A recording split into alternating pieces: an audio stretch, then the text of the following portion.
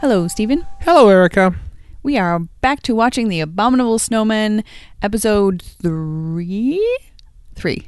Episode 3. He nodded at me. I did. This is the 18th podcast you have recorded on this couch over the last week, it seems. You know what? You're exaggerating. Am I, though, really? That's not necessarily separate podcast shows, but episodes, I might not be that far off. 18 is way too high. Okay. This is 1, 2, 3, 4 plus 9 is 13. Yeah, see, that's not 18. A 3 looks kind of like an 8, though. What?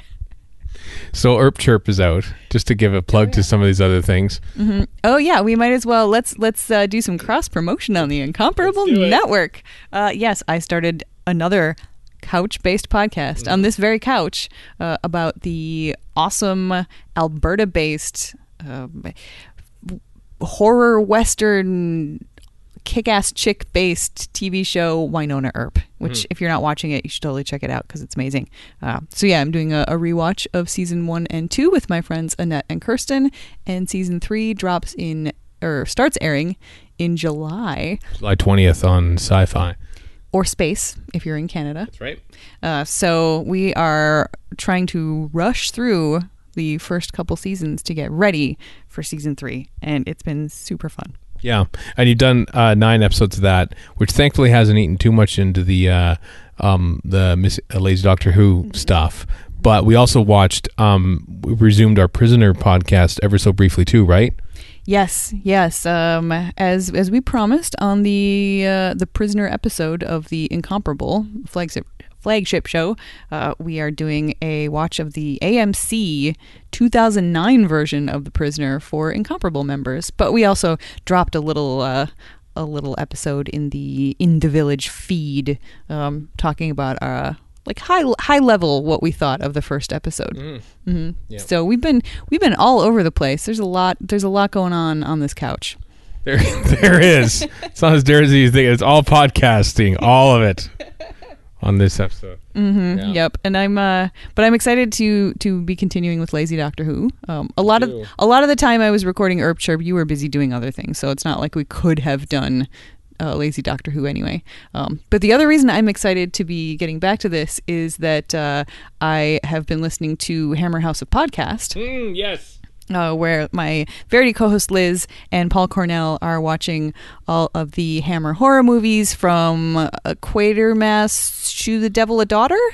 I think you might be pretty close there, yeah. Yeah, I heard Liz say it when she guested on Audio Guide to Babylon 5 today to talk about yet another podcast. So there's more podcasts, just not necessarily at this couch. So there could be 18 podcasts total. Just, okay. Yep, possible. Anyway, they just covered the Hammer horror film. Is it called The Abominable Snowman? Snowman. Singular, yeah. Okay, anyway. So I was listening to their podcast about that and being very entertained. And then I got to the point where Paul was like, okay, we should probably talk about the similarities between this film and the Doctor Who story, The Abominable Snowmen. And I was like, whoa, stop. I had to reach for my phone because I was like, we're watching it right now. Yeah. I would like to get through the Doctor Who story before I hear Paul spoil a 40 some year old story. Like, I don't know that much about it, and I figured it's only going to be a few more days probably until I get through the whole thing. So I will just pause Hammer House of Podcast. Yep. Watch this for myself, and then I can go back and it will be super fresh in my mind when I hear the comparisons. So that's another motivating factor for me to keep going on this one. Good, I like that because I recall when I did my first big, or I suppose my last big rewatch when I did a blog back in 2009 for the first gap year. I remember quite liking this one. But I don't necessarily remember. I remember some of the beats of the story, but I don't remember certain incidents. So, like, some of these stories are brand new for you, but they're almost kind of brand new for me. Like, I'm watching going, I don't remember what happens here. Things are starting to sort of flicker back into my mind about what's happening. But, yeah, I'm intrigued to see where this goes. Mm-hmm. Yeah, I am really just, like, super curious about what the heck is going on with this Padma Sambhavar person because, like, okay, so he or it or whatever has had dealings with the doctor before, clearly knows the doctor, and isn't sure if the doctor is going to be on board with whatever he and the abbot are doing to try to get the great intelligence onto Earth with a piece of the key to time, it looks like. The pyramid thing, the little Perspex pyramid. Mm-hmm. Yeah, just the prop just totally reminded me of the key to time because, anything remotely like the key to time will remind me of the key to time. So I'm very... Very underrated, by the way. Shut it. So I'm just mystified by that portion of the story, and I can't wait to find out more about what is happening. But probably the thing that I'm the most excited about is Victoria. Go on. Oh, okay. She's just a moving and a shaking. She's the one that figured out that it was the she's the first one that vocalized the idea that the metal spheres could be what were inside the Yeti and controlling it. The doctor pointed out, which I thought that was nice that he said, well, I did think of that, but it was so light, it was empty. Therefore, there couldn't have been any controllers in it. But then he's like, well, actually, on second thought. So it is Victoria who brings that up and sort of, pushes that forward enough so that they go searching around for it. Mm-hmm. She also is just like implacable. She is going to get into the inner sanctum no matter what. Like she keeps being told off. She keeps being, captured and almost locked up and told she doesn't belong there. And yet she just keeps, I don't know if that's a good thing or a bad thing. like it is kind of rude. This is a religious place, and she just wants to be sacrilegious and bust in. Which, I mean, in this case, maybe she's got a good reason because there are giant Yeti things killing people, and there's a mystery. She says, I don't like mysteries. Yep. And it's not just like a mystery like, ooh, who stole the cookie from the cookie jar? Like, not me. Thank you. So it wasn't one of those. It's like, who is slaughtering all of these monks? So I feel like, I'm going to give her a pass on wanting to get to the bottom of everything that is happening in this monastery. Mm-hmm. And then she sort of stumbles upon the inner sanctum and immediately says, no, get out, little child. You don't need to be here. And then she runs. Yep. Yeah. Well, I mean, it's as far as she or we at least can tell, it's a disembodied voice. Mm-hmm. And that voice sounds totally chill for a while, and then suddenly gets really intense. Yeah. And that would probably freak me out. Also, you could hear the monks in the background running around, getting closer, and the voice, is saying, you pretty much shouldn't be found here because that would be seen as sacrilegious. You better run. Like, it's good advice, and she follows it. It is. It's intriguing that this disembodied voice of Padmasambhava, who we see the hand of at the very least, is looking out for her, perhaps has use for her. I don't know why he would warn her away, or perhaps he sends her straight into the arms of the newly revived Yeti. That's true. He might know about that. Yeah, it's interesting because at this point, we don't really know if Padmasambhava is a good guy or a bad guy, or just, a character with complex motivations that doesn't really fall into one category or the other. I mean, anybody who has hung with a doctor before and speaks so highly of his mind in a not... Like, he's not talking about the doctor like a great adversary. He's just saying the doctor's mind is complex and on another level. And, I'm not sure if he would agree with this. I feel like there are a lot of really good characters in the history of Doctor Who feel that way about the doctor. So, since I don't know a lot about this story and I'm not entirely sure where it's heading, I'm still kind of like, I don't know. I'm not withholding anything from you because I don't necessarily remember the details of what's to come. Although the abbot looks like he's certainly Abbot Song Sen there, because he tricks the gullible guard who gets tricked everywhere, Rapperchen, into going outside, and then it looks like he's like marshalling Yeti forces outside of the mountains. Well, he's not entirely a gullible guard because in the first place, I'm thinking Travers bribed him or something to get out because as the narration in the BBC narration in the recon that we're watching, we heard Fraser Hines say that, the Rappuchin is told, don't let this guy out, don't let anybody out, and walks away. Travers is still there, and the narration says, and Raputin's face turns from something to scheming or something like that. So obviously he's got an idea. So he clearly lets Travers out for whatever reason. We don't know, and maybe we'll never really find out. But that's why Travers gets out, and then he lies to the doctor about saying, no. I totally was told that he had permission and he could totally leave, and that's not the case. And he never really gets dressed down for that. No, he doesn't. But the one person who gets dressed down by himself is Cresong, who he early in the first couple episodes, it's almost like he's the villain of the piece, like tying up the doctor and everything like that. And now he's suddenly like very repentant and like saying, "Oh, I've failed and I must not rest until I do." You know, what do you think of Cresong's sudden turn? You know what? I don't think it was a turn. I think that was really him sticking to his character. We even have the doctor in this episode saying he's just doing his duty the way that he sees it. And I guess that's what he's been doing this whole time. I mean, I just thought he was a power hungry dude who was like, oh, do I really have to consult the abbot for everything? Right. Now that I've seen the abbot, I'm like, well, you know what? Maybe maybe at his heart, he really does just want to protect the monastery, and he doesn't necessarily feel like the abbot is totally existing on the same plane that the rest of them are.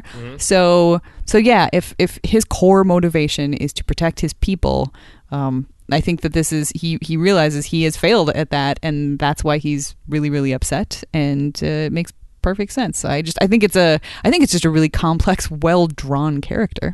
Yeah, I think it is too, actually. I'm intrigued to see where it goes, because I don't remember where it goes from this point for Norman Joes as Cresson. What do you think of the different actors playing the different parts of the Tibetans in the monastery? Well, besides the fact that they're not Tibetan, which we've already covered, it's hard to tell when they're not moving, but I like it. It's interesting. I quite enjoyed the scene with the two guys who had made the spirit trap around the Yeti, and just the way that they're talking back and forth. And there's some poetic lines, and yeah, it's just I feel like this is a very well written story.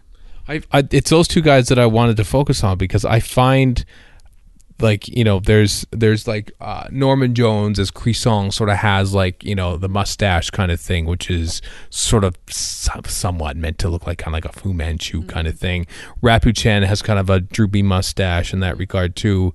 But Tom Nee isn't necessarily made up. But those two guys, Sapan, I can't remember the other one's name, I find that you can even tell in one of the stills, it almost looks like on the side of his face that his skin is like sort of being pulled back, as if to like make his eyes more slanted perhaps. And they speak in the same sort of higher pitched, sing-songy kind of, you know, faux intelligent kind of thing is what a lot of UK people at the time sort of saw as people from the Far East. And the reason it struck me this time around is that it reminds me very much of the voices of the actors who played the Sensorites. And the Sensorites were sort of seen as kind of like a allegory for China sort of opening up to the Western world, and so they were sort of played as it's that sort of, you know, that sort of fake Chinese feel to it, which I think was just sort of a thing that actors did in those days, or perhaps just what existed in popular culture at the time. I just find that kind of fascinating. Well, now I like it a lot less. But I do appreciate knowing that, because that is the kind of thing that it's important to recognize and interrogate. And I guess I wasn't looking closely enough at the stills to see that they had their eyes taped, which is awful. I could be wrong about that, because it would literally be the only two people that would have like, you know, that would sort of be tried to look different than what they are for that. Yep. Yeah. But yeah, I definitely would not have noticed in the about the vocalization. I just sort of saw that as I'm removed from society sort of thing. But you're right. Now that you point that out, it is an I'm removed from civilization sort of thing, as if people from the East are not civilized, which is so ridiculous because they were civilized way before.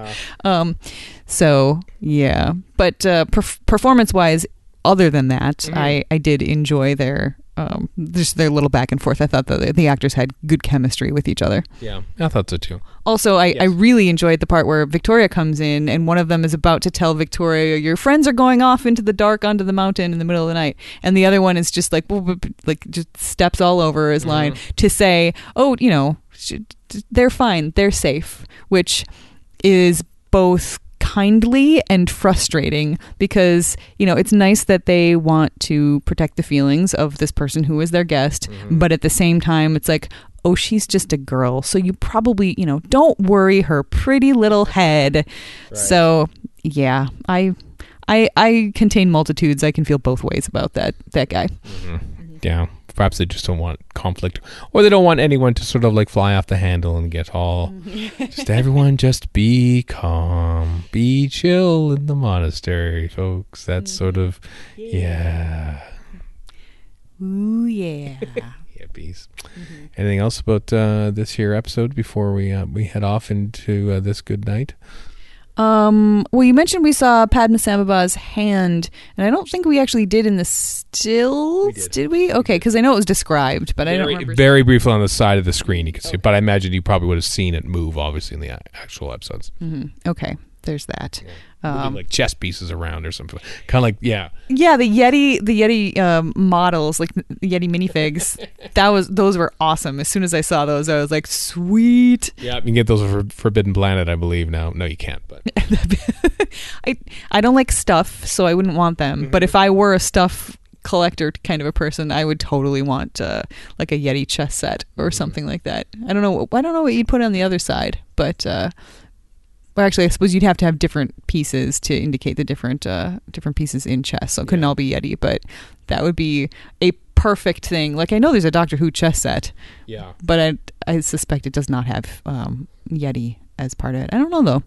I think there was. I remember the Doctor Who chess set was given away a piece every 2 months in Doctor Who magazine. Wow. How many? There's 16 pieces per side, so 32 pieces.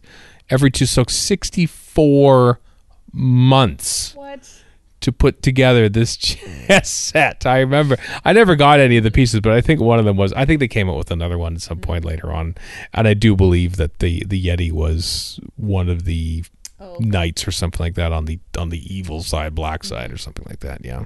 Okay. Well, that makes sense. Yeah. That's hilarious.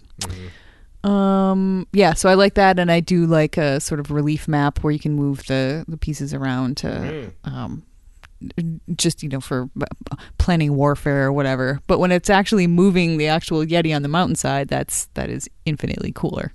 It is cool.